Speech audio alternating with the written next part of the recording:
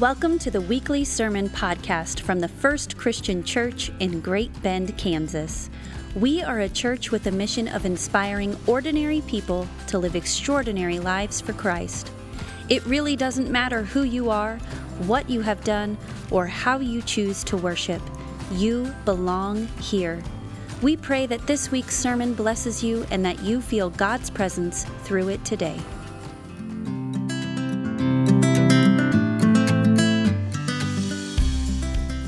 So today we are in week 2 of our sermon series called Unstuck.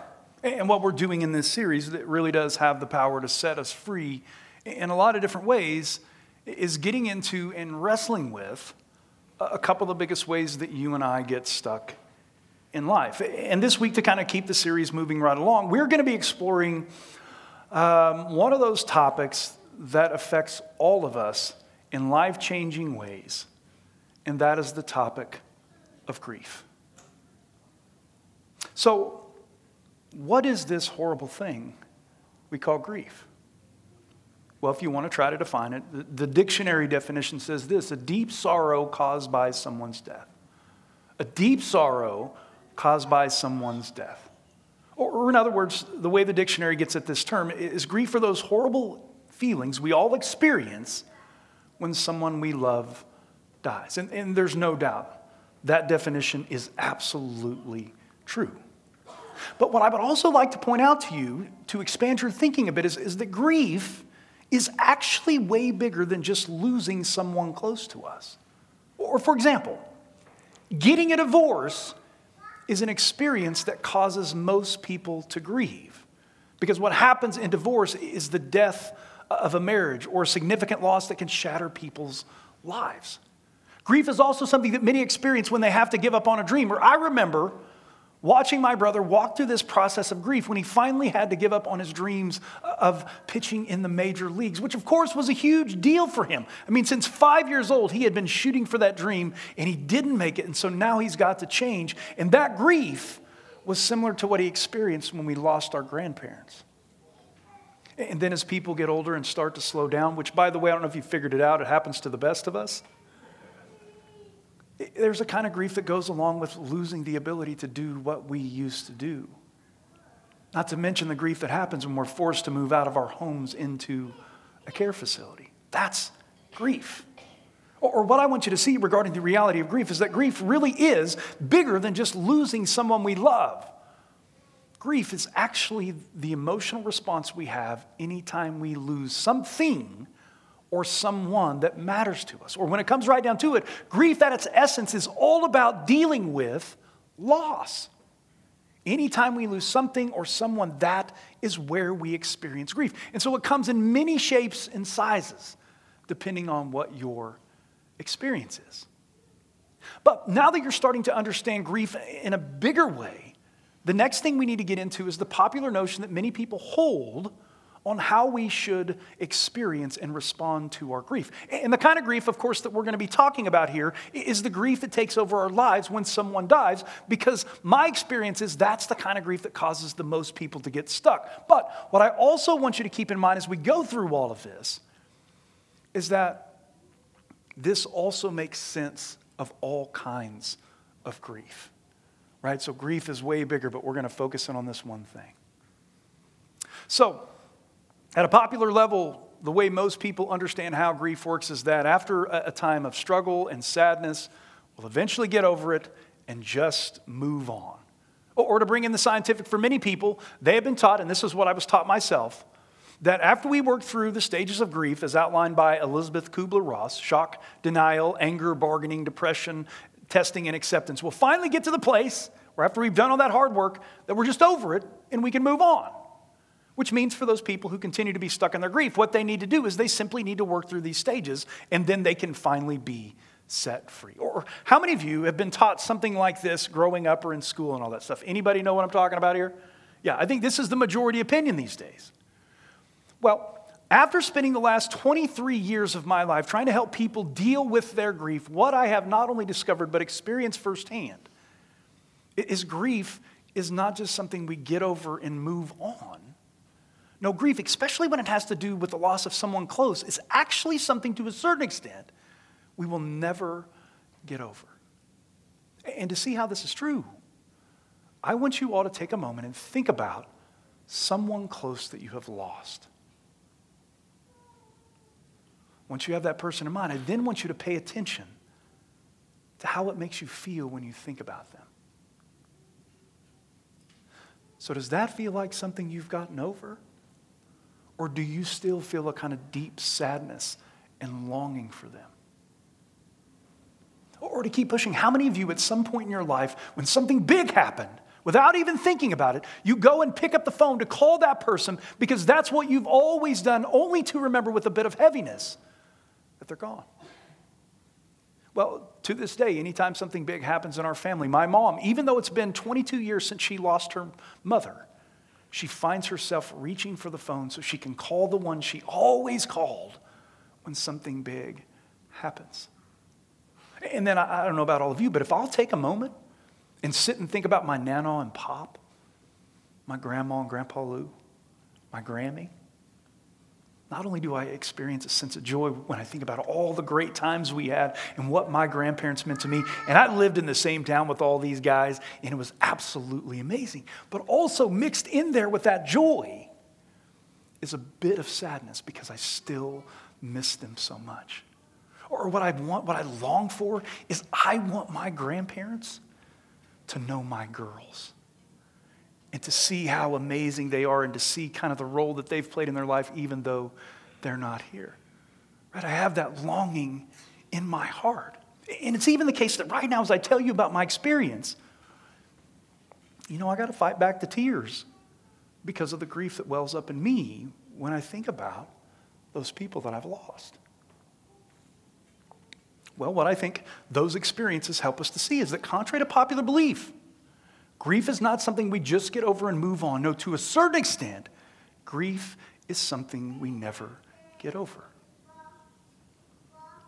Okay, so now that you're seeing that, now let me get into what I think is really going on as we work through our grief. And the best way I know how to do that is to share with you a poem I often share at graveside services because for me, this seems to be how grief really functions. It says this: I had my own notion of grief. I thought it was a sad time that followed the death of someone you love and you had to push through it to get to the other side. But I'm learning there is no other side. There's no pushing through, but rather there's absorption, adjustment, acceptance. And grief is not something that you complete, but rather grief is something you endure. Grief is not a task to finish and move on, but an element of yourself, an alteration of your being, a new way of seeing, a new definition of self. Now, what I love about this poem is, for me, it puts into perspective how grief really isn't something we push through just to get to the other side, but instead is a transformation that has to take place on the inside of us, where we have to learn how to live in the world without that person who's always been there. Or learn what it means to live our life without that person being there to help and support us. Or grief is the difficult process we all must work through in our own way because nobody grieves the same. Don't judge people on the way they grieve. They're not going to grieve the way you are. Let that go. Where we simply do the best we can with what we've got to figure out how to live without that person. And then where the 7 stages of grief fit into this experience is they are the normal emotions and reactions we have to face as we go about learning to live in a new way. Which, by the way, is absolutely horrible. It's one of the worst things you will ever face in your entire life, and I'm sorry that all of you are going to have to deal with that at some point in your life. It's not fun. But even though all of that is true, that doesn't mean you can't go on and live an incredible life after they're gone. It just means it's going to take some time for you to figure out how to live without them. Or in the same way, when we face major changes in our lives, it disrupts everything for a time, turning our world upside down. But then after some time and a whole lot of adapting and adjusting, we eventually get settled into a new kind of normal. That seems to be what's going on as we work through our grief. We adapt and adjust and we learn to live in new ways. So again, it's not something we're ever going to completely get over. But even with that, we can still live incredible joy-filled lives as we go about trying to live in new ways. So do you guys see that? Does that make sense to all of you? In my time in ministry, what I run across time and time again are people who think they should just get over it, but they still have that sense of longing inside of them. And when they hear this, they're like, oh, I'm normal. And there's a release there. That's okay. That's the cost of love. When you love someone, there's always going to be that feeling there. That's okay. That's normal. And you guys need to hear that. It's all right. It's okay to be a little bit sad. What's not okay is if you stay there and you dwell in that place. You've got to learn to live without them. So, now that you're starting to see how grief really works, let me share with you the 3 things that I hold on to that help me as I go about trying to figure out how to live in a world without those that I love. So the first thing I hold on to is how those I've lost would not want me to sit around feeling sad or feeling sorry for myself, but would want me to get up and go out and live my best possible life. Or when it comes to my grandparents, what I know about how they lived is they devoted a big part of their lives providing for and teaching me what I needed to know to go out into the world and thrive. And so they wouldn't want me to sit around feeling sorry for myself. They would want me to take that and go out into the world and do great things. So when I miss them, I don't let the grief come in and take over. I don't allow it to get stuck. What I do is in their honor, I take what they've given me and I go out and live that because that's what would make them happy. And then what I imagine is I give myself to that work is that somehow they're able to see or sense what it is that I'm doing and they are over the moon. They're just beaming not only for who I have become, but because how in a sense a part of them, those good parts that they put in me, still lives on and is doing good things in this world. Right? Isn't that why we give our kids everything that we give them? Isn't that why we sow seeds in our grandkids' lives is so they'll continue to take that and move on? Well, in the face of grief, we too must learn to do that. The second way I go about facing my grief is holding on to the fact that, according to Scripture, our experience here on earth is not all there is. No, beyond this existence is a place where everything is as it should be. And even more than that, where we get to live in the presence of God forever. Think about that. We get to live in the presence of God forever. Just an unbelievable promise that we had, which means for all of those people that I have loved and missed dearly, they're not gone, but instead are exactly where they want to be. No more pain, no more suffering, where eventually I'll get to see them again when my time comes. And the scripture that comes to my mind when I think about this promise is John 14, which says this: let not your heart be troubled. Believe in God, believe also in me. In my Father's house are many mansions. If it were not so, I would have told you that I go and prepare a place for you. And if I go and prepare a place for you, I will come again and receive you unto myself, that where I am, you may be also. Or for me, the reality of heaven brings me a great sense of peace because I believe my loved ones are doing just fine. And then last but not least, I think the most important way that I go about facing my grief is in those dark, seemingly impossible places when it seems like it's going to be that way forever. What I do is hold on to God with everything that I am. I hold on to God with everything that I've got, trusting, even if I can't do it myself, that God will give me what I need when I need it to keep putting one foot in front of the other as he helps to walk me out of the darkness back into the light.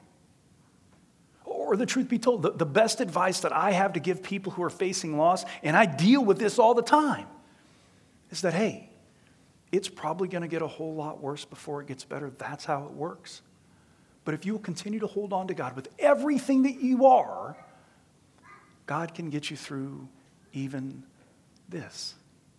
Or if you'll hold on to God, there will be a time when you learn how to live in the world without them. Or there will be a time when you will be able to enjoy and celebrate life again, no matter how impossible it may seem in that moment. And the scripture that gets at this for me, which I read at most funerals, is the 23rd Psalm. How many of you guys love the 23rd Psalm? Anybody? Oh, good. There's 4 people who like that one. Good. Let me just read it to you, and I want you to listen to it to see how it speaks into grief. The Lord is my shepherd, I shall not want. He makes me lie down in green pastures. He leads me beside still waters. He restores my soul. He leads me in right paths for his name's sake. And even though I walk through the valley of the shadow of death, I fear no evil, for you are with me. Your rod and your staff, they comfort me. You prepare a table before me in the presence of my enemies. You anoint my head with oil. My cup overflows. Surely goodness and mercy shall follow me all the days of my life, and I shall dwell in the house of the Lord my whole life long. Now, the part of this psalm that really speaks to me as I'm facing my own grief is the famous part, of course, right? Even though I walk through the valley of the shadow of death, I fear no evil. Why do I not fear evil? For you are with me. You are with me. God is with us. Or for me, the valley of the shadow of death here, in one sense, is about the darkness we all face when we lose someone. And how even in that place of shadows where the light doesn't seem to shine, we find that God is there with us. Maybe even carrying us as we make our way out of that grief and into a new sense of normal. Okay, so now that I've walked you guys through all of that, what I hope for you as you face your grief, and it's when, not if, right? We're all going to face this, and some people are facing it right now very hard, is that you'll begin to see that grief is not this difficult time that if we'll just keep pushing, we'll finally get to the other side. No, grief is a hard process of learning to live without your loved one that you'll never completely get over, and that's okay. That's okay. That's the way it works. But even though that's the case, what is also true is that if you'll take a moment and remember that your loved ones are exactly where they want to be in the everlasting arms of God, and that what your loved ones want is not for you to sit around feeling sorry for yourself, but to take everything that they've given you and go out and live a good life. But most importantly, if you'll remember to hold on to God with everything that you are, trusting that He is with you in those dark places, then I think what you'll find, even in the face of death, life can still be good, joyful, magnificent. In fact, sometimes loss helps us to see just how good life really is. And the reason we can go on is because we serve a God who will never leave us or forsake us, who was with us and for us, always trying to help us get unstuck from our grief. Come on now. Not a very fun topic, but a topic I promise you, if you will take to heart, will get you through some of the darkest times in your life. Let us pray. Father, no doubt this is a hard one, and no doubt it brings up memories of those people that we have lost in the past, and those emotions start welling up inside of us. So first of all, Lord, help us to understand that that's actually normal. That's what happens when we lose someone we love. There will always be a sense of sadness there. But what's also true, Lord, is that you are with us in those places, helping us to walk out of the darkness and back into the light as we learn to live in new ways. Or Lord, if we are facing grief in this moment, or if we will down the road, help us to remember to hold on to you with everything that we are, because you are with us and for us and bigger than anything we will ever face. Lord, we ask this all in your name. Amen. Thanks for listening to this week's sermon, and we hope you are able to join us next week. To learn more about FCC Great Bend, visit us online at firstchristianchurchgb.com. Again, that's firstchristianchurchgb.com. God bless and have a great week.